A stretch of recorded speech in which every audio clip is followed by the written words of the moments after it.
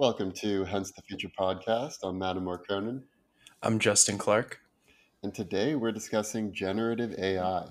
That means we'll get into the current state of AI, where we are today, the recent generative AI explosion, why we're talking about this topic today, and also types of generative AI and generative AI use cases. And at the end, we'll get into the future scenarios, the worst case, best case, and most likely future scenarios. Sound good? Sounds good. Awesome. So the last time we talked about artificial intelligence was on episode 105 called GPT-3 and the Future of AI. And we recorded that episode right after GPT-3 was released by OpenAI in the summer of 2020. And at that time, the main innovation was natural language processing, text generation. So you could put in a simple prompt like, write me a paragraph about quantum physics, and then it will write a paragraph about quantum physics with a higher quality output than what most humans would be able to do. It's certainly not as good as what many experts would do, but hmm really good quality compared to what was available previously. But now, 2 years later, in 2022, there's been a new breakthrough in AI, which is image generation. And this is also from the OpenAI team. There's many applications built on top of this, but essentially now with that same prompt, not only can you create comprehensive text, you can also create images. And that was hmm something that was really hard for AI to accomplish in the past. So maybe a good place to start is the types of generative AI. So just in the last day or two, I've been going through all the various types of apps and looking at the different areas, and it's pretty cool what's out there. So hmm the areas I've been looking at are text generation, image generation, audio, music generation, video generation, animation generation, nerf generation, which we can talk about, and then lastly, code generation. hmm So I can get into some examples of each of those, but I guess just to start, how are you seeing the field of generative AI at a high level, and Yeah, how big do you think this innovation is? I mean it's a really the thing about the text to image models that have become popular with Dolly and Midjourney, but Dolly was kind of the first one from Mhm. OpenAI that made this popular. I think this is the first time people are able to just play around with it and get really cool visual feedback quickly.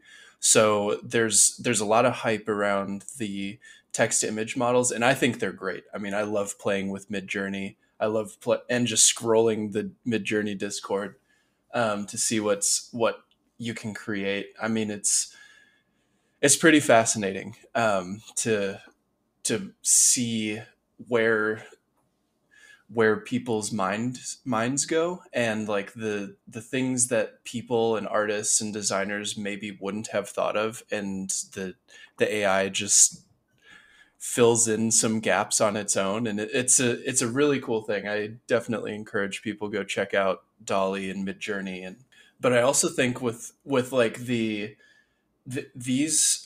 sorts of models are starting to be a little bit more accessible to the public now, and I think that's where we are. And especially with Stable Diffusion, which is kind of like an open sourced text to image model, so anybody can go in and run. If you have a GPU, you can play around with that. You have to code a little bit, but you don't have to pay for tokens and stuff on the Dolly and Midjourney websites to start generating and playing around. The quality is a little bit lower, but yeah, I think this type of generative AI has started to open doors for everything else. It really does feel like a big leap forward for what AI can do. And the first place I started to really see this was on Bitcoin Twitter with everyone's different avatars, where you uh, used to have some guy that's yeah. like, Bitcoin Gandalf, and his old avatar used to just be a picture of Gandalf from Lord of the Rings. Maybe there's some, editing done manually in Photoshop. But Mhm. now he can just type in all different types of prompts like a Bitcoiner Gandalf mining Bitcoin over an open volcano in Mount Doom, or or in the style of Renoir, or you Yeah. can do all of these incredible generation. Hmm. And the cool thing about it is that it does feel like there's much a greater variety of visuals out there now. So in the Hmm. past, it was like everyone would use the same stock photos, or they'd use the same images that you can find on Google Images. Or maybe if you're a good designer, you could create something new yourself. But now anyone that's able to write a simple prompt can create a totally unique visual that no one else has. And that Yep. can be your avatar, that can be the design for your website, it can be essentially anything you want. And we are still very much in the early stages of this. It's not Hmm. perfect, and Yep. I've noticed that a lot of the AI generation, it's really like the abstract idea of that concept. So you'll notice a lot of the lines are blurred. It's not always exactly precise. It's really Hmm. almost like impressionistic in its Yep. style. And so it does tend to have, sometimes they almost have that like psychedelic view to them, where it's like there's like random eyes coming out of the forest and things like that, which Uh-huh. is kind of a cool starting point, and it shows a peek inside how AI probably views images or just processes images. Hmm. But over time, it's certainly going to get better and better. And already you can put images through refinements, enhancements, add more detail. And so there really is this interesting interplay between the AI and the person writing the prompts. And Yep. it's that duality, that dance between human and AI that's created some of the best creations that I've seen so far through Midjourney and Dolly and Stable Hmm. Diffusion. Yep. And it seems like where we are now is the size of the models is one of the most important things. There's also something to be said about fine tuning models to a particular style. So that's something that people might play around with. Stable diffusion, if they want all of their images to be similar to Midjourney. Like there was just a Open Journey fine tuning of Stable Diffusion that was released. So it's an open version of what you would kind of expect Midjourney to produce, which to me Midjourney is it produces pretty high quality stuff, and there are sharp lines. Like you can get really realistic images Hmm. of faces and cities with a lot of detail, which is pretty fascinating to me. Um, but I Yeah, do like, you can use simple prompts like hyper realistic or 4K or detailed face. There's kind of these cheat codes where if you include that in the prompt, yeah, it'll give you more what you're looking for. yeah, and that's what the next wave of designers is going to have to. They're all going to have to figure out how to interface with these generative models. You know, it's one of those things where you just have to figure out how to work with the tool, and then it can greatly amplify your output. And it's also going to allow people to explore ideas, like scientists, for example, if they want to combine some concepts visually, and they're thinking about like micro microscopic particles or cells. Like you might be able to generate images or series of images that raise questions in science. You know, Hmm. like you it might even generate hypotheses that you can go test, because really these models are just huge interpolation machines in a way. That's just you give it a bunch of data and it'll figure out how of I mean, it's a really effective way of making realistic images from that. Like these diffusion and transformer models in general are really effective for creating realistic images, because the space of possible images is nearly infinite. Like effectively infinite from our perspective. So it's like these models have learned to traverse this latent space of or image space and come up with useful things a lot of the time, which is super cool. Totally. Yeah. And I think that's why we see so many different applications. And it's not like one app has just totally won out. It seems like every day there's a new app, a new Hmm. version of Midjourney or Dolly or Hmm. and that's because, like you said, the space of possible images is essentially infinite. And so all these applications can create a particular style of output, or they can have certain parameters so you're more likely to get what you're looking for. And Hmm. Midjourney AI tends to be that kind of sci-fi CGI kind of dream world, whereas something Hmm. like Dolly Crayon is another application that tends to be more simplistic, simple characters and things like that. But Yep. there's infinite styles of applications that can be created, and the apps come and go, but the generative AI tech that's underlying this, which largely is all from OpenAI, that's Hmm. here to stay. And so I think it'd be good to just go over a few of the examples of some applications, and then Hmm. they might be totally different applications a year from now. But here's some of what I'm seeing that's really cool. So first, let's start with text generation. One is CopySmith.ai. So this is basically if you're writing copy for marketing purposes, advertising purposes. So that's one example, and you can change the tone, you can change the length. There's all these settings. Another one, we already talked about it, but image generation. So Midjourney AI is probably one of the ones that people are most excited about. Hmm. DALL-E, we already talked about, Crayon. So those are kind of the Hmm. image generation space. I also looked at music generation, because if you're creating a movie or a documentary or something and you want to have a score, you want to have a soundtrack to your movie, in the past, you'd have to either hire a composer to make it for you, or you'd have to license it from some kind of music licensor, which can be quite expensive, especially if you want something Hmm. good. And then even if you do license something good, it might be used in a dozen other movies, and so it doesn't feel unique. But now with score.ampermusic.com, you can actually generate different scores, and the AI will create, very similar to GarageBand, where it'll generate string music, and then you say, okay, now I want to add some percussion, and it'll generate percussion to match the tonality of the string music you already have. And then you can add something else, and you can re-render it, and you can Hmm. keep iterating back and forth until you have the right vibe that you're going for your music or your documentary. And that's pretty cool, and you can try it for free.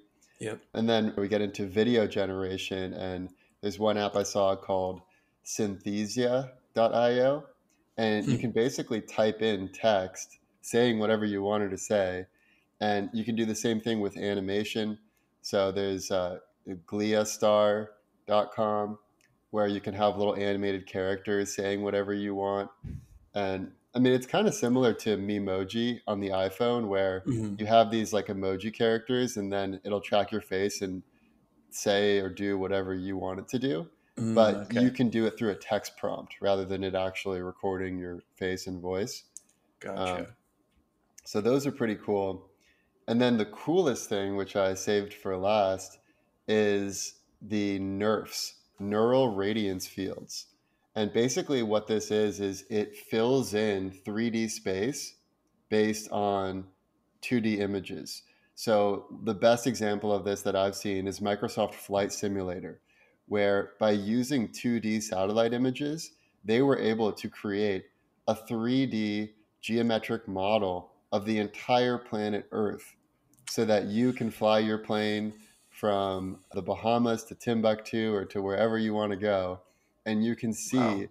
a 3D generative model of exactly what those mountains look like based on Google Earth and other data we have. And this would not be possible if you had to have humans hard coding manually all of those mountains across all of Earth. I mean, it Yeah. would take like 1,000 years, or who knows how long it would take. But so it's Yeah. pretty. That's like, to me, is one of the most powerful. Is it's just mass 3D generation, Yep. and you can imagine for the gaming world. I mean, that's incredible. Like I remember in Ready Player One, they talk about how in the Ready Player One universe, you can basically Hmm. go infinitely because it 3D generates new terrain the further you go, and we're kind of getting to that point now. Hmm. And then the last thing I'll say and hand it over to you is code generation. And the best example there is GitHub Copilot, where Hmm. basically as you're coding, it'll suggest autofill. So you can it'll basically surmise what you're trying to do and then fill in the exact type of code. And it Hmm. works with different programming languages. There's another one called Source AI. So now you have a potential situation where a newbie programmer, or even someone who doesn't know how to program at all, could potentially build some game-changing apps on their own. Yeah, I have some experience with Copilot, and so within the last couple of weeks, I was very resistant to Copilot because it was like really it didn't really I didn't really care that much to try it. I felt like I was pretty productive. But then very recently, I've been trying to learn front end engineering. Generally, I've just been, back back end Python, and with front end engineering, I tried to learn JavaScript and the React framework to build websites and web apps. Um, so I just tried Copilot as I was learning how to use React, and it was actually really awesome. I made Wow. a Dolly clone that uses Stable Diffusion on the back end, and Wow, that's cool. it it was. It was I better mean, than you expected? it was a lot better than expected. So basically, the way that I play around with it is I'll write a little comment and tell it exactly what I want to do in plain text, like create a component that create a gallery component that renders a bunch of images in a list and whatever, um, or create a prompt input message with this kind of styling. And it's not perfect. I will say it's not perfect, and you still have to understand the frameworks a little bit right now. Hmm. But I can see this improving pretty substantially over the next several years and making it to where total newbie programmers are able to just tell, Copilot or any other code generation model what they want, and it'll build a full app. Or you might Right. even be able to design, do some Figma mockups, and then maybe from Figma these AIs can generate the code to build whatever it is that you've Totally. designed. Yeah, I mean, Um, venture capitalists will talk about how there's certain types of businesses that are pretty set in their ways. Like you can have the Uber for X, right? Like you could be the mhm. Uber for scooters, which is what Bird was. Like you can rent scooters, or so you could imagine I want to build the Uber for X, and you can just kind of prompt that, and then it'll pull in the various elements from known apps. Mhm. But you could imagine 10 years from now, maybe it is as simple as writing, give me an Uber for longboarders, and, Yeah. and it'll literally just like put everything together. And then you just say, oh, let's make the style a little more whimsical or a little more like surfer themed. Mhm. And then eventually you can have everything you need for a standalone business, and you didn't even have to hire any developers. Yep. That's the thing. Like these generative models are going to increase the output of individuals so much. Like you're going to be able to for example, there's been all this talk in the news about how many people do you actually need at a company. Mm, And a lot of tech companies with layoffs and everything going on. I think startups in particular are going to be able to stay lean, very lean, potentially just the founding team and a couple others for a very long time. yeah. Well, have you been following the shakeup at Twitter? Yeah, I mean, It's right along in those lines. yeah, in a sense, yeah, I'm curious to see how it unfolds. It seems like there's a big disruption going in, and then they'll sort of rebuild things from the ground up, which I Well, mean, there yeah. was a backlash because Elon has basically fired something like 90% of the workforce, and the only Mhm. people left are the quote unquote hardcore developers. And there's Yeah, this really funny side by side image. I don't know if you've seen, but it's like the Twitter workforce before Elon shook it up, and then the Twitter workforce I after. haven't seen it. And before, it's mostly social female types, marketers, product managers. And then now it's super dork nerd engineers with like Cheetos on their fingers. And they just look like the guys that actually do all the hard coding. Yeah. And, some people think that's terrible. It's like, oh, you're firing all the all the humanities majors and Hmm. whatever else. But the reality is, if you as long as you have one person setting the vision and the direction, which for Twitter now is Elon, you don't need so many middle managers and people like that anymore, especially Hmm. with generative AI. You can Yep. basically just have the people that really know how to interface with computation and one person setting the vision. And then that's pretty much it. And so I Hmm. think a lot of the other big tech companies that have already laid off major part of their workforce, they're all probably looking at Twitter and thinking, if Twitter succeeds in cutting 90%, becoming way more profitable, and not really having any downsides, I Hmm. could see a lot of big tech laying off a even bigger percentage of their workforce. And I think this also speaks to just the way technology is going kind of favors smaller, more nimble teams. Whereas in the Hmm. past, in the, let's say like the dot com to 2020 era, that favored basically growing as fast as you could. Like, how many Hmm. people can we hire at Amazon, at Facebook, at Google, at Twitter? Just Hmm. hire as many engineers, grow as fast as humanly possible, because then you get all the leverage and you basically become the monopoly in that area. Hmm. But now it's switching, and it's a lot to feed all those employees and keep up the big fancy offices. And that can hurt you when we're in a bear market like we are now. Hmm. And on the flip side, you can do way more with less now. You don't Yeah. necessarily need dozens and dozens of middle managers to get things done anymore. And that trend is only going to accelerate over time.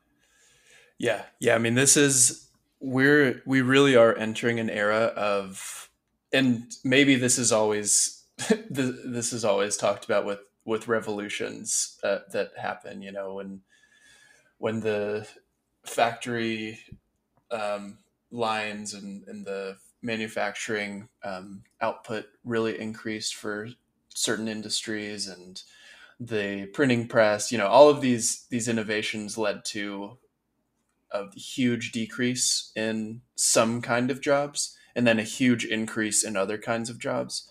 And I think right now, like for the foreseeable future, there is not going to be, like, AIs are not going to be taking people's jobs in the direct sense, but they will be making it so one person can output a lot more high Yeah. quality One stuff. person can do the work of 10. Yes, and when that happens, like, people, like, it's hard to see where, like, macro trends in the long term, like how that's going to shake out. But if people learn how to interface with these models and these generative AI in general, there's going to be a great just increase in things out there that are able to be made, and Hmm. hopefully it sort of democratizes the ability to just create a business or do anything you want to do. I think it's going to give the average person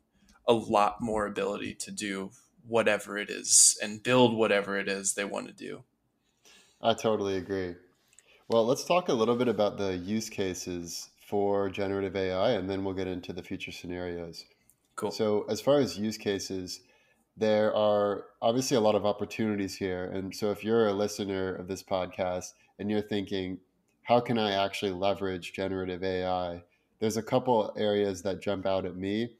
One is you could build applications. So, like Hmm. we mentioned earlier, there's infinite ways you can apply the OpenAI technology to generating images, generating text, generating animation, video, music, all types of things. And there's all these specific use cases, like the example of how do you write ad copy? Well, I'm going to create an application of GPT-3 that's specifically made for ad copy, and it has really simple parameters you can select from, drop down menus, and then you Hmm. get a good result. So that's one opportunity, is actually building these applications. But I would say there's a little bit of a risk where the applications are constantly getting so much better that it'll be a very competitive space to be Yep. building an app, and it's going to be hard to fully dominate in, I think, the way that we saw from like 2000 to 2020. Another area which actually seems like the biggest opportunity from my perspective is becoming a generative AI expert yourself. meaning you know really well how to use these tools and you're a pro at writing the right prompts to get the best possible output. And we're Hmm. already seeing this a little bit where some people in Midjourney AI, like you can even see the most popular designs and you can see the users that created those. And then you look through their library of creations and it's mind blowing. I mean, it's some really impressive work. And so Hmm. if you are someone who wants to become really valuable to whatever company you decide to work out, or decide to create your own company, either way, if you hone your skills with generative AI, there could, very soon be a role for, okay, we need a generative AI expert. And then if they see that, hey, this kid already has his own blog where he posts his creations, not only does he know Midjourney AI, but he's also an expert at GitHub Copilot. And Hmm. not only can he create great visuals, but he can export it in the formats we need, whether that's, SVG or whether it's Python code or Hmm. whatever. All of a sudden that becomes a really valuable worker for any enterprise or project. Yep. So yeah, those seem like the biggest opportunities to me. But yeah, curious what opportunities you see here. Yeah, so I think there's a couple of opportunities here. So one of the spaces I've been really interested in is serverless GPUs. So basically, this is a way to really easily deploy models so people can do inference on them. Like right now, none of the big clouds have serverless GPUs where you can essentially just have basically just pay for what you use in terms of GPU time, because GPUs are insanely expensive. Like the new, well, relatively new NVIDIA A100s are over 10 grand depending on what kind of memory you need. And then the H100s, the brand new model that's still in a wait list, I mean, it's a lot faster, but like very expensive. It's not going to these this is not hardware that the average person is going to just own themselves. And it's also kind of expensive to just have like servers running in the cloud always when you're not always using them. Like for just tinkering, the current setup is not particularly great. Um, if you don't own your own GPU. So I think there are some companies out there that are offering serverless GPU like compute services, which is going to be pretty sweet. And I also think another opportunity is like I think there needs to be a marketplace of models and Mm. fine-tuned models and an easy way to fine-tune models. Because fine-tuning is going to be where most of the Yeah, like a new applications. app store for generative AI apps. Yeah, exactly. I've been kind of pondering this idea for a little bit. That's a So really cool idea. I've been in the I might be a little bit like married to certain components of that idea, but I do think that to have a marketplace where there's all different kinds of models, like the text to text, text to image, and then maybe even some open source things, and in a way to just build off of the open source models that are available on Hugging Face, really, and then maybe I think there needs to be a way for people that fine tune models to like make some money off of creating a good fine tuned model as well. So, Well, um, it kind of reminds me of Jack is working on this project, Blue Sky, which would mm, decentralize Twitter. So rather than just having the Twitter algorithm that brings up whatever Twitter decides is most relevant, you mhm, could plug in your own algorithm and say, hey, I want the funniest tweets to rise to the top. And then you'd have some AI basically sort through tweets based on humor level. And who knows mhm. how good it would be originally, but it's pretty cool that you could basically curate whatever experience you would want Yep. by plugging in your own model. And you could do the same thing with if you have a certain style of image. Like every artist, I think, has their own unique style, whether you're Picasso or more modern artists. And if Mhm. you could basically create a model that was in your style or whatever you liked the best, Yep. that would be cool. You could almost have your own signature of creation, and then the model itself becomes the artist in a way, but Mhm. it's done with the guidance of the artist. Yep. Yeah, I mean that would be a really cool thing. And like the ability to tell stories, like tell visual stories now. I think like web comics or Yeah. something along those lines. I think those would be the early applications. Because I think to make a full on like movie or short or something would take a lot of effort right now, Hmm. because the ability to keep a consistent character throughout the video generation process is a little difficult. Um, Now, Yeah. if there might be some way to do some post processing, because some of these image models are able to like do like fill in if you like highlight a certain part of the image, and then Right. It'll they'll render put it. something like in that, so you could take a real image of a photograph you took with your camera, and then you just want to generate something in a small area where there was a building or a sign, and you just want to put something there or maybe just remove it. The Hmm. model can do that now, so there might be some way to use those kinds of things to create animations still a lot more quickly than you would be able to today, where you're just kind of rendering frame by frame with a little bit of like automated motion between frames. But um, Yeah. yeah. Plus, there's always the question of, are you cutting corners and creating a less quality product because it's easier? And the Mhm. biggest example that comes to mind there is looking at Peter Jackson's Lord of the Rings trilogy compared to the Hobbit trilogy. And the Mhm. Hobbit trilogy came later, so all else being equal, it should be better from a graphics perspective. Mhm. But what we, or at least my own opinion, is that the trilogy is so incredibly riveting because every single orc, for instance, Mhm. is an actual actor who has specific makeup that is not the Mhm. same as the makeup of any other orc. So Uh, just the level of detail, you don't even necessarily know that there's that level of detail when you're watching the movies, but you can sense that this feels very real. And mhm. because of that, all the scenes are gripping. And if you Yep. compare that to the CGI Hobbit trilogy, where it's just all CGI generated orcs and dwarves and whatever else, it just feels like this kids movie. I mean, I know it was meant to be Yeah. more of a kids movie, but it doesn't feel as gritty or real or resonant Mm. as you had when you had real actors playing all the orcs. So I think that's going to be a big hump for us to get over, is when can we get to the point where it's as realistic and as riveting as if you actually hired individual actors. And Mm. I think we're probably realistically at least 10 or 20 years out from that. Yeah. But we're going to get close to that fairly soon. I think that that's a really good point. It means something when every detail in a film was chosen explicitly, right? Instead of Mhm. just like trying to fill in the gaps because we need to fill in the gaps, or we need to, Yeah, or there's even on the subreddit for Rings of Power, the new Lord of the Rings Mhm. Amazon series.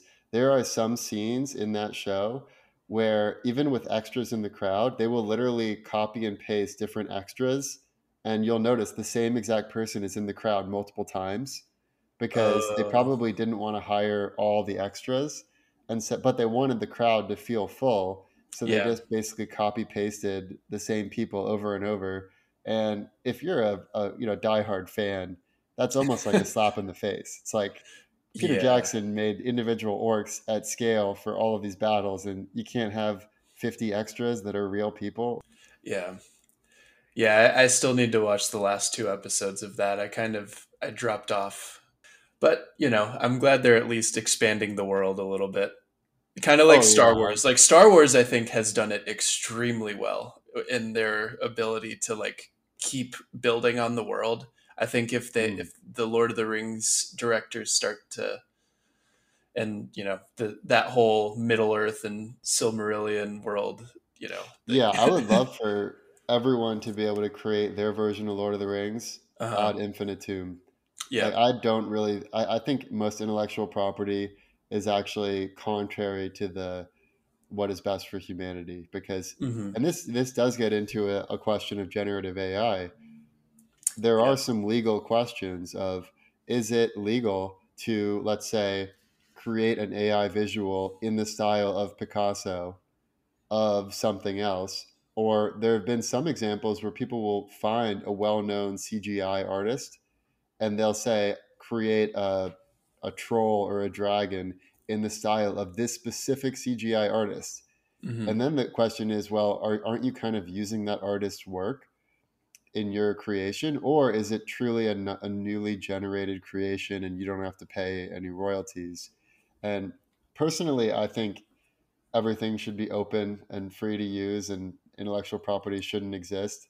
Maybe Hmm. it's a little bit idealistic for me to think that, but I believe that if you're truly good at what you do, you'll be able to get value for it. People will always find value in the original, and they'll always rather buy Hmm. the original Tolkien books than some new guy's interpolation of Tolkien. Yeah. But I think that new guy should be able to interpolate whatever he likes. And frankly, that's what gave us Harry Potter and Game of Thrones and all of these derivatives of Tolkien, Yeah. were people riffing off of Tolkien. Hmm. Um, but there's Yeah. definitely some legal questions, that's for sure. Yeah, and especially at first, like right now, it's going to be the biggest it'll be the biggest challenge early on, because like all of these models are currently being trained directly on images that might be owned by certain people. I think, there's the way that they're being trained are like the images are mostly in the public domain, or all in the public domain for the most part. But when we talk about fine tuning and when we talk about everything else, like there are definitely proprietary images that are Hmm. in these models now that the creators might want the credit for, some degree of credit for their contribution to the model, even if it's just like a one neuron of the of the of the model. But I do think that as we go forward, there's going to be like the images that new image models are trained from and the text that text models are trained from are going to be increasingly AI as the source. Right, Like, because they'll be drawing from other AI generated yeah, so then images. it just starts to get really mixed and fuzzy, and it's going to be super difficult to actually figure out where, like, Well, I think yeah. that's a good segue to get into the worst case scenario. Okay. Worst case scenario. All right, so yeah, I'll start off with the worst case scenario, and there I have several different layers of how bad it can get. Okay. So let's start with the worst layer. The worst layer, which you were just alluding to, is everything turns into gray goo, is the classic thought experiment, or everything turns into paper clips. And Yep. this thought experiment is basically you're trying to optimize how efficiently can we create paper clips with these inputs and create as many possible outputs with the inputs that we have available. Mhm. But then the system figures out some way to actually take the molecules from the air itself to turn them into paper clips. All of a sudden, the entire Earth could turn into this like giant just bundle of paper clips. And these are obviously ridiculous thought experiments. I don't actually think this is going to happen, but it is worth just being aware of. If it does get so good that Mhm. it can literally do whatever we prompt it to do, there is risk in that, especially if all people around the world have these types of things, and Mhm. especially if it actually relates to the physical realm. Not just things happening in cyberspace, but Right. actual physical things being created, or energy being drained. The Mhm. grid goes down. The next worst case, I would say, that's not as bad as that, but still bad, would be generative AI used for propaganda and used to create a certain narrative to pull the wool over people's eyes. And then I would say the next worst after that would just be simple disruption of the job market. Yep. And then the last thing I would say is just losing the human touch might be another bad side, where kind of like in the Tolkien example, everything can look kind of similarly AI generated. Hmm. rather than being totally unique in its generation based on human machine interaction. Everything Hmm. could just kind of look like this AI gobbledygook. And Yeah. that's obviously not ideal either. Yeah. Yeah. I think it's a nice spread of the worst case scenario. I think a couple of things I might add there is, let's say in the next couple decades, augmented reality and VR is going to be a huge part of regular existence, probably. And with that, I think generative AI is going to be a huge component.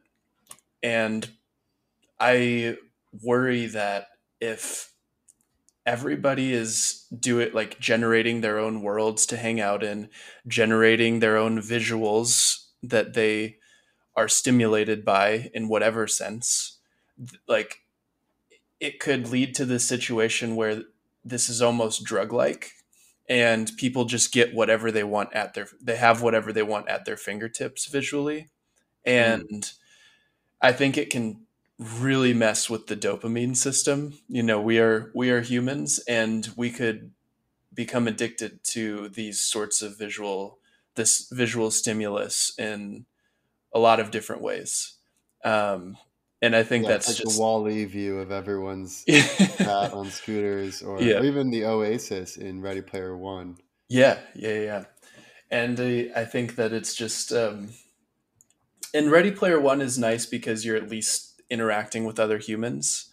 Hmm. Now that I've heard one a potential application that we didn't talk about yet is if you have augmented reality glasses, generative AI models might be able to overlay some sort of world on top of the world that we're walking through. So we might be in a concrete jungle in New York City, but this this augmented reality might generate like lush plants everywhere, and it might look like you're walking through a huge forest where the skyscrapers are replaced with gigantic trees that are Yeah. almost yeah, just really fantastical images. And if people are walking around in like these totally different realities, like I wonder if, kind of like you said, we might lose the human touch or the human connection of like people are just there's no shared reality anymore. Everyone's Yeah. seeing something different.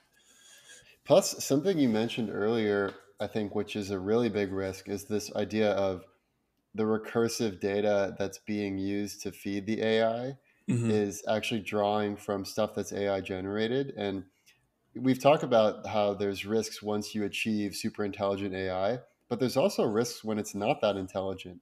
Like GPT-3 now doesn't actually understand what's being said. It's Right. just taking all the different encyclopedias and blog posts and Wikipedia and whatever and Hmm. creating an output that sounds legit, but Yeah. you don't necessarily know that that's the legit. So if you're totally taking your input of what's true from an AI, like let's say a kid who grows up with an iPad 20 years from now, and a lot of the stuff he's drawing from is stuff other people have generated by AI, you could almost go down some bad rabbit holes where you end up on something that's not actually true, not actually connected to the real Hmm. world, or it's like demented in some way, or Yep. so there is always that alignment problem. How do you actually align the AI for what's best with humanity? And you Yeah. hope that there's enough human feedback that it always stays aligned in a nice way, but it is a fundamentally different environment once generative AI is already out there than Mhm. when you first start feeding it data that's been created in a very organic way from people writing blogs and books and things like that. Hmm. And maybe there just needs to be some way to like have a stamp of the train, like where does the training data come from for some models? Yeah. And it's like this model is trained with this percent, already AI generated stuff, and then this model is like the gold standard. It's totally Yeah. 100% human generated training data. And USDA human certified. Like one model that's just trained on Alan Watts books and lectures. that would be cool. I'd get that AI as my assistant. Yeah. No, I think those kinds of things are probably gonna be really helpful to navigate the space because you're right. There could if you're I've seen I saw a startup that is creating a search engine that's just GPT-3 based where it just answers your questions that you type into it. And I see that and I'm like, that's Yeah, yeah. there's a lot of room. You know how people will store heirloom seeds in these big depositories underground? Yeah. Yeah, so because the risk is that eventually if all the seeds are Monsanto GMO seeds, then all of a sudden we don't have blue tortilla chips from Mexico, or we don't have Mhm. heirloom tomatoes that have been evolving for millions of years. And you can imagine a similar thing where if you become an archivist of real human creations, like physical library of books, Mm. or you put all this information on hard drives that are not connected to the internet, and then if anything goes haywire with AI or generative AI, you could go back to basics and you could say, Hmm. all right, let's start over again. Let's just feed them all the Encyclopedia Britannicas, all the the best novels of the 19th and 20th centuries, and you Mm. could become like someone that safeguards that untainted human information from generative AI. Because you're right. Like if you get to the point where you're just typing into generative AI like Google, how do you really know that the output is sound? It's Yeah. essentially a black box. I mean, Google already is a black box, but this is one Yeah. level more of obfuscation. Hmm. Yeah, that I mean, you just you touched on a really important point. Like we might be at a precipice of like things 50 years from now, if you just look at all of the things that have been generated, given the rate of generation of these Hmm. models, there could very well be far more data in the that has been generated by AI rather than humans. And it Well, I oh keep a yeah. physical library for this reason, Yeah. pretty much. Yeah, And I've got some books. I'm there gonna is something too. It's like, how do you know that a dictionary entry didn't get changed if you're Yeah. searching online? How do you really know? Unless it's printed and you can see the book was published in this year and you have that book and you've had it for a decade, that's really Mhm. the only way you can truly know that something hasn't been altered. Physical books published before 2022. Yeah, yeah, exactly. All right, And well let's get into the best case scenario now. Best case scenario. cool. I can start with this one. Yeah. I think one of the things we touched on quite a bit was the ability for individuals to really, really enhance their output in a lot of different ways, in ways that they might not have been an expert in before. So I think it makes the average person, in the ideal sense, the average person can be a really high performing generalist and have, AIs take care of a lot of the nitty gritty details of what, the design itself and the writing itself, as long as the human has the ideas, that's all that's necessary. And the ability to execute on those ideas is just going to really improve in this world. And I think that's actually fairly likely. The thing that I'm really excited about, though, is just the ability for individuals to have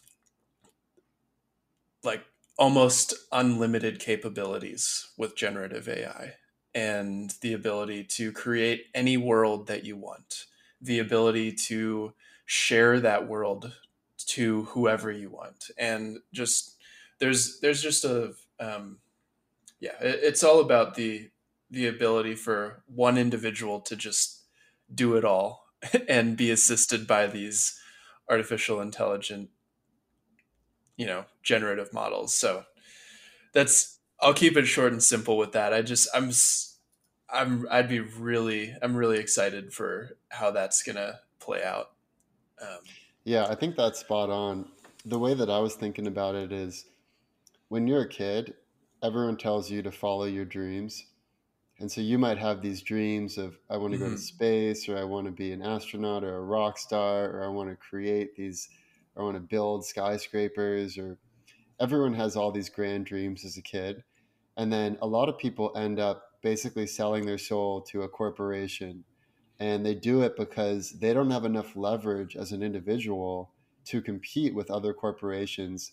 So they instead just, it's like, if you can't beat them, join them. Mm-hmm. And part of the reason for that is that there's basically three types of leverage: there's capital, labor, and technology.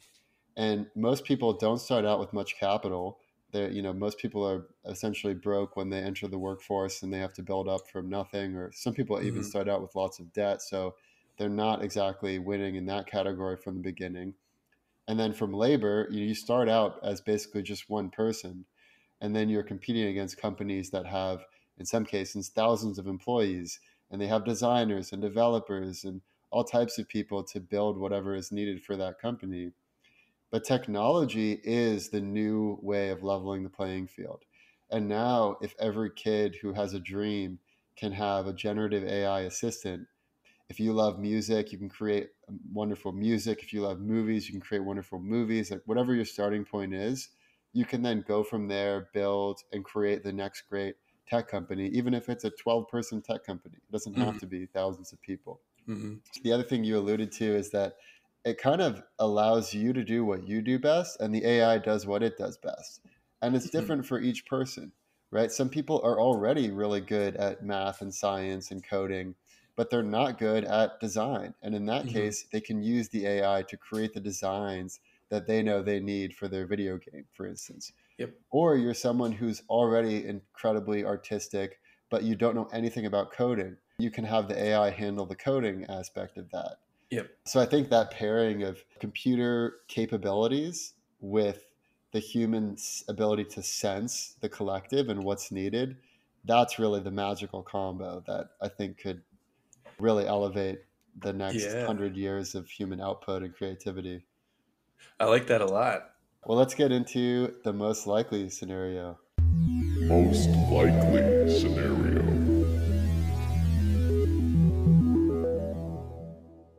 So I think the most likely scenario is we're going to see the worst case scenario pan out, and we're also going to see the best case scenario pan out. Not just an average of the two. There will be people's lives who are potentially ruined because of generative AI, especially in this world where we're in this transition phase where I think it's going to maybe be like some people aren't going to learn the interface to generative AI, and they might be left in the dust if they don't. I feel like people that do go with the creating whatever they want are going to have a completely hijacked dopamine system if they are just creating anything, literally anything that they want. Like that's, I can imagine. I almost know with I feel that to be true with a very high degree of certainty. Um, and then, but I also think that there are going to be individuals, and there are going to be a lot of individuals, especially the people that grow up just playing around with these models. They're going to be able to do things that we can't even imagine right now. The amount of output and the quality of output that one or a small group of people can create is going to be mind-boggling. And this is just the start.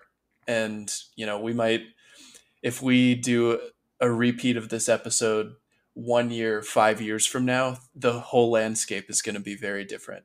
Yeah, I mean, in just 2 years, we went from text to image. Yep.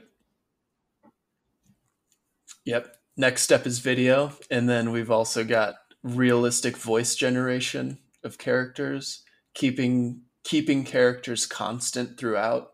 And once that happens and people can make movies or, make characters in games, I mean, this it's hard to see the limits of where where this really is. It can go on for a while. Like the capabilities is just mind-boggling. So yeah, I really do think we're going to see the best case and worst case pan out in full at the same time. Totally. I feel similarly. And yeah, I think there's definitely going to be some disruption to the job market as this occurs. Some people will benefit from it if they learn the tools. Some people will lose out to those who have learned the tools. And I think there's also, if you're a big incumbent, like if you're 20th Century Fox or you're Universal Pictures, it's not great for you because you're going to have a lot more competition.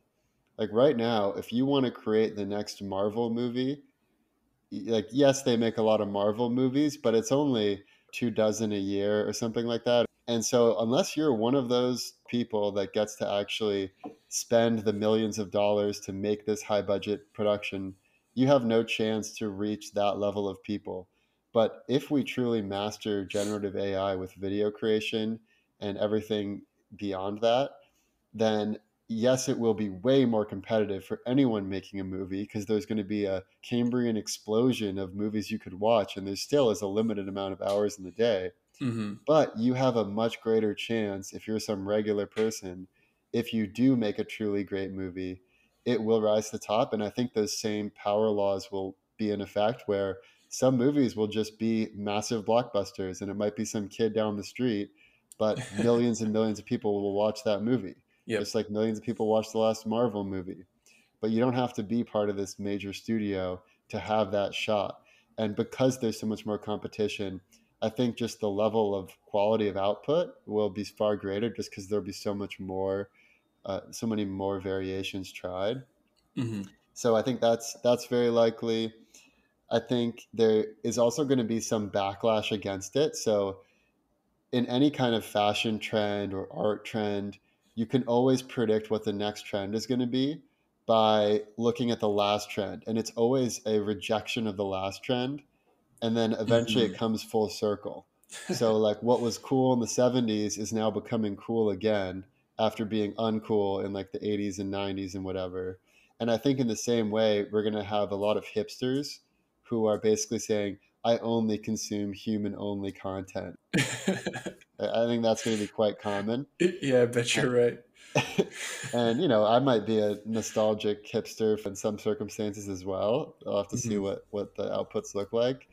But ultimately, I think there's just going to be fewer bottlenecks in the system. And so people will be able to create whatever they want to create. And that's a good thing. Yeah, I think it's a really good point. Well, I think that's a good place to end it. We will definitely do another episode the next time there's a major breakthrough. But thank you all for tuning in, and we'll see you next time. The past, the present, and the future. Our computer is picking up a strange signal. The past, the present, and the future, baby. What's the world coming to? The past, the present, and the future.